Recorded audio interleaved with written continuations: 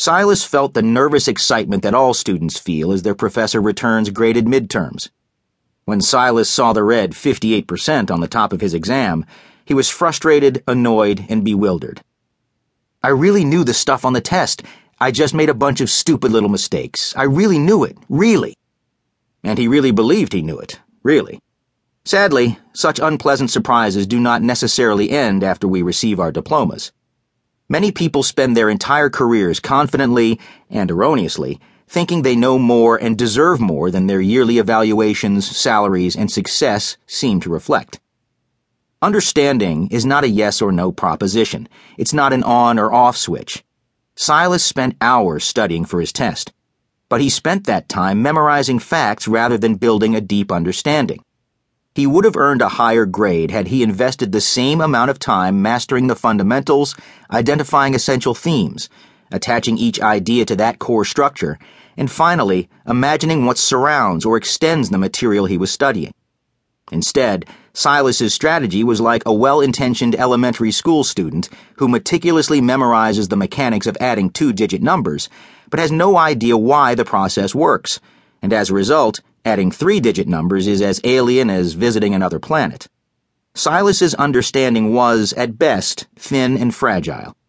Even tiny variations threw him, because he viewed his job as pinning down a certain number of isolated facts rather than understanding the meaning and connections of the ideas. When you learn anything, go for depth and make it rock solid. If you learn a piece of music for the piano, then instead of just memorizing finger movements, learn to hear each note and understand the structure of the piece. Ask yourself, can I play the notes of the right hand while just humming the notes of the left hand?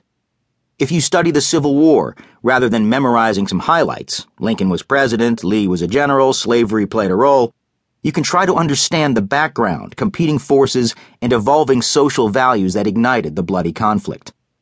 When you make political decisions, instead of focusing on a candidate's good looks and 15-second sound bites, you can objectively learn about the issues and develop your own reasoned opinions.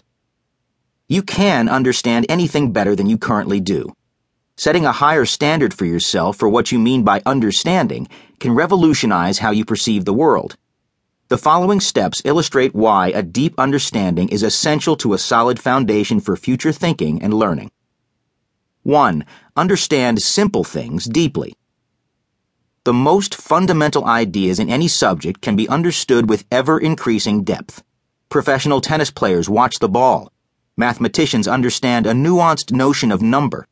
Successful students continue to improve their mastery of the concepts from previous chapters and courses as they move toward the more advanced material on the horizon. Successful people regularly focus on the core purpose of their business or life. True experts continually deepen their mastery of the basics.